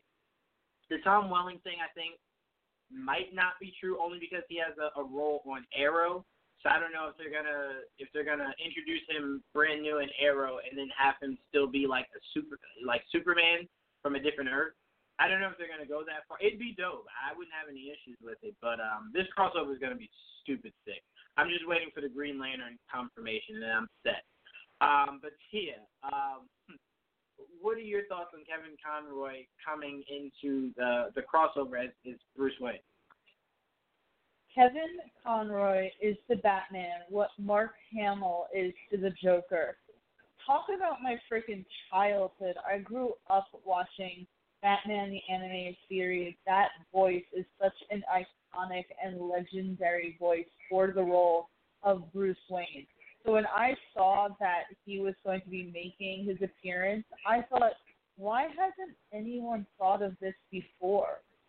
Why wait this long? But who cares? It's going to be an insane event. And the idea that you're bringing Kevin Conroy in to play Bruce Wayne, I love that. That's going to be really great. I'm interested to see, because again, we've heard him play the role for so many years, but it will be interesting to see how he then acts the role, how his physical demeanor is going to be, if we feel like the voice even matches what we see on the outside. That's going to be probably the most interesting. Either way, it's brilliant. The fact that the producers of the CW, whomever thought of that, I just love that idea. I'm excited to see him be a part of this really epic event, which is going to be, the end of, say, like, the Arrow. We're going to see a lot change after this event. Excuse me. Yeah, this is a game changer for CW, and I'm very proud of them that they've lasted as long as they have to get to this moment. Me and Joel meeting Kevin Conroy and getting his autograph. I think the funniest thing we remember is that when we walked in there, like, he was just sitting there, like there weren't hordes of people around him, and we were kind of just like, do they not know, like, this is the guy that voiced Batman? Like, why aren't there lines, like, out of the door? So we got there and we talked with him for a little bit. He was nice enough to give us a photo. We also got the autograph. But it's just he's defined what we know as Batman. Like, he's our Batman. And Joel hates me when I say this. I love Jason O'Mara. I love what he's brought to the voice of Batman. I would have also loved to have seen Jason O'Mara at some point come into the Arrowverse. He's a really good actor too. But this is huge, and hopefully we do get the Green Lantern confirmation from John Diggle. But this crossover is going to be one you do not want to miss. So that's going to be a lot of fun. I wanted to also talk about another thing, because I wanted to argue this with Tia. So I'm going to go to you first, Tia, because I want to argue with you about this. Oh, no. Is it Halo? 100%. You know this is Halo. You know this is going to be Halo. Apparently, we got word that Master Chief may or may not have his mask off. Tia, I'm going to go to you first so I don't ramble and take away your talking time. I'll go to you first. Your thoughts on that, excuse me, and, your excitement for when we actually do start to see, first release photos of Pablo Schreiber as Master Chief. Well, so the background story to this whole topic is that I was sitting on my couch, what was it, yesterday or something, and I got a Google alert, and that was pretty much the title of the article. And I immediately sent it to Juwan, and he sent back at least 20 frowny faces because I knew that was going to just get him riled up. But, if you are, any sort of regular listener to this, you know that I love Pablo Schreiber. So the idea of him being, Master Chief and not maybe wearing the helmet all the time is fine with me. I mean, you're doing a series on this character. It's not just a video game or even a movie. You can have those down times where he's not wearing the helmet, and then obviously when he goes off to fight, he can put the helmet on. But I think I don't see a problem with him, in, like, say, a layman's situation, not having it. And I will say, if you want to kind of, like, keep up with, like, say, Pablo Schreiber's Instagram, he's been working out like nobody's freaking business to get ready for this role. So to me, that shows that, like, we may even see more of him than just, his face. As I'm saying this, my boyfriend is in the other room yelling, going, he has to wear the helmet. So I could be, like, the only one here that is in the who feels that he doesn't necessarily have to wear the helmet all the time. Yeah, 100%. You need to go high five your boyfriend for me. 30 times high five him. My biggest issue is I was telling you all this last time. My biggest issue is I played all the Halo games. I'm a huge Halo fan. He not once had his helmet on. So to me, adapt the game. I don't ever need to see. That's why I told you, Tia, if this is the thing that upsets me the most. I did not want a guy like Pablo Schreiber because I knew they were going. If you cast someone that is attractive, you're gonna want to show his face. It's inevitable. I get it. And they did. That's why I said. Just not to interrupt you, but they did also report that there is going to be drama that was not introduced in the Halo games involved in this Showtime series. Yeah, that means absolutely. That's hodgepodge bagosh. Keep the mask on. This is why you cast the most ugliest human being to be Master Chief that's a good actor. Because I don't want to see him without it. It's off-putting. It won't even look right. So it's going to bother me a lot. Because, Tia, this is my biggest fear. If this show does good, you know what they're going to do for not this Halo game coming out next year. You know what they're going to do for future Halo games? They're going to have Master Chief with his helmet on. And it's just going to spurn into something that's just destructive, okay? Put him in the helmet. Keep him in the helmet. And to me, that's it. Kanan, I want to go to you really quickly. Tell me how overreactive I am about this and how much you don't care about Pablo Schreiber wearing or not wearing the mask. I mean, I really don't care. I mean, Master Chief is a character. Master Chief is a character that has his helmet on, all the time. So I know that that's not how the show's going to be because, I mean, you're not going to keep Pablo Schreiber under cover of the helmet the entire time. I mean, this isn't going to be a Judge Dredd type thing with Carl Urban because, I mean, at least you could see from Carl Urban's, kind of bottom of his nose down, so there were some facial expressions, whereas the Halo helmet covers his entire face. But I mean, why is this a thing? I mean, who cares? I mean, it amazes me, man, that people, it's like when, Idris Elba for Deathstroke or whatever, they're like, oh, don't put the, in the comics he wears a mask. I mean, Will Smith wore the Deadshot mask for like 2 minutes. I mean, we know what you look like, Will Smith. I mean, put the mask on. I mean, it's okay. You don't have to wear it the whole time, but when you are in action, you need to wear the mask. So I think that's how it should be with Halo. I think Master Chief, when they're in action, he should have the helmet on the entire time. Not this crap where, we got to see his face like with Iron Man. I mean, Captain America, I give props to Chris Evans, man. He wore the helmet, the mask just about every time, when he was fighting. That's how it should be. Yep. I mean, how many times were they trying to knock the helmet off of Iron Man so you could see Tony Stark's face while he was fighting? I mean, come on, dude. He's Iron Man. His face is covered. That's how Halo needs to be. When Master Chief isn't fighting, then Tia can drool all over the TV at Pablo Schreiber. But when he's fighting, the helmet needs to stay on. And that's what that's what I'm fine with. I'm fine with those situations. I'm just saying that if you have a series, you're probably going to have moments where they're not fighting and they're in more of a, casual setting. And why would he just be walking around wearing the helmet during those casual settings? Because it doesn't even make sense. Exactly, because Halo does not have casual settings. Like, there is no moment where they're sitting at a bar and they're just having conversations. They're definitely going to have that in the show. And that's what's going to kill me. And it's funny because my stance on helmets, it's funny because Joel hates in the last season of Arrow how even though everyone knows who Oliver is, he wears the mask but not the hood, and it irks him. And I never understood how crazy I sounded, so I had that talk with him about how much that bothers him. And then I looked at it and I was like, yeah, like they used to call you the hood. You're not even wearing it anymore. Like, what is the whole purpose of even having it? So to me, I'm with you, Kanan, on the idea of when he goes into battle, wear it. Like, that's what bugs me about Downey, because not only do we see his face when he has the mask on, we see his face outside of the mask. And it's just like, Robert, like, you're not Henry Cavill. We don't need to see your face as much as we're seeing your face. It's okay to wear your mask here and there. Rather than majority of the movie, I'm just seeing your face. So huge props to Chris Evans, because he completely gets it.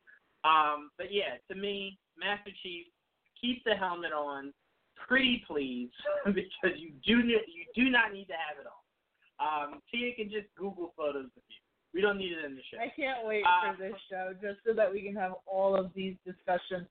Every time Joanne's going to be texting me, oh, the helmet's off, the helmet's off. Yeah, I'm going to be very upset. Very, very. I'm going to watch this show angry. Like, I can't eat. I can't have anything in my hands. I'm going to throw stuff. The review for this show is already going to be horrible because I'm going to tell you how much I hated it. Didn't have the mask. But, again, Tia, Kanan, thank you guys for joining me for another episode of Geek Vibes Live. We do have an interview with Sean Sipos from Krypton, plays Adam Strange. We did a collaboration with Cena Nerd, so make sure you guys check that out. Tia, you just had an interview. If you wanted to plug that really quickly. Oh, it was wonderful. I spoke with Jonathan Walker, who is the new showrunner of Sci-Fi's Van Helsing's 4th season. He also is a producer for Netflix's Wu Assassins and will have a part in the upcoming Snowpiercer series. So we kind of dive through those 3 big projects that he's involved with, and it's just a really great interview. He was wonderful, and I certainly would say if you have a moment, check it out. Absolutely. Check out those 2 really dope interviews myself and Tia just conducted. Also, Tia, you just had top 10. Am I correct? Yes, we went through the top 10 moments from Amazon Prime's The Boys because we were not finished talking about that fantastic show. I can talk about that show for days. I can't wait till Joel's done so that I can talk to Joel about The Boys. But yes. Kanan, what else do we have coming up? We got well, I've been teasing, but in the next couple of weeks I'll actually unveil what's going to come in September for Geek Vibe Nation's first ever Fan Timber. It's kind of our fan appreciation month where we try to give back to the fans a little bit more. So, hopefully that's going to go off well, and I'll be talking to you all about that more. But, right now just keep following us on the website and keep following us on Twitter and Facebook and Instagram. All right, so you guys make sure you follow us on all our social media platforms, also on our website. Listen to our 2 interviews and Tia's brand new episode of Top 10 and this new episode of Geek Vibes Live. And we will see you guys same time and same place next week. Peace. See ya. Say goodbye to your credit card rewards. Greedy corporate mega stores, led by Walmart and Target, are pushing for a law in Congress to take away your hard-earned cash back and travel points to line their pockets. The Durbin-Marshall credit card bill would enact harmful credit card routing mandates that would end credit card rewards as we know it. If you love your credit card rewards, tell your lawmakers, hands off my rewards. Tell them to oppose the Durbin-Marshall credit card bill.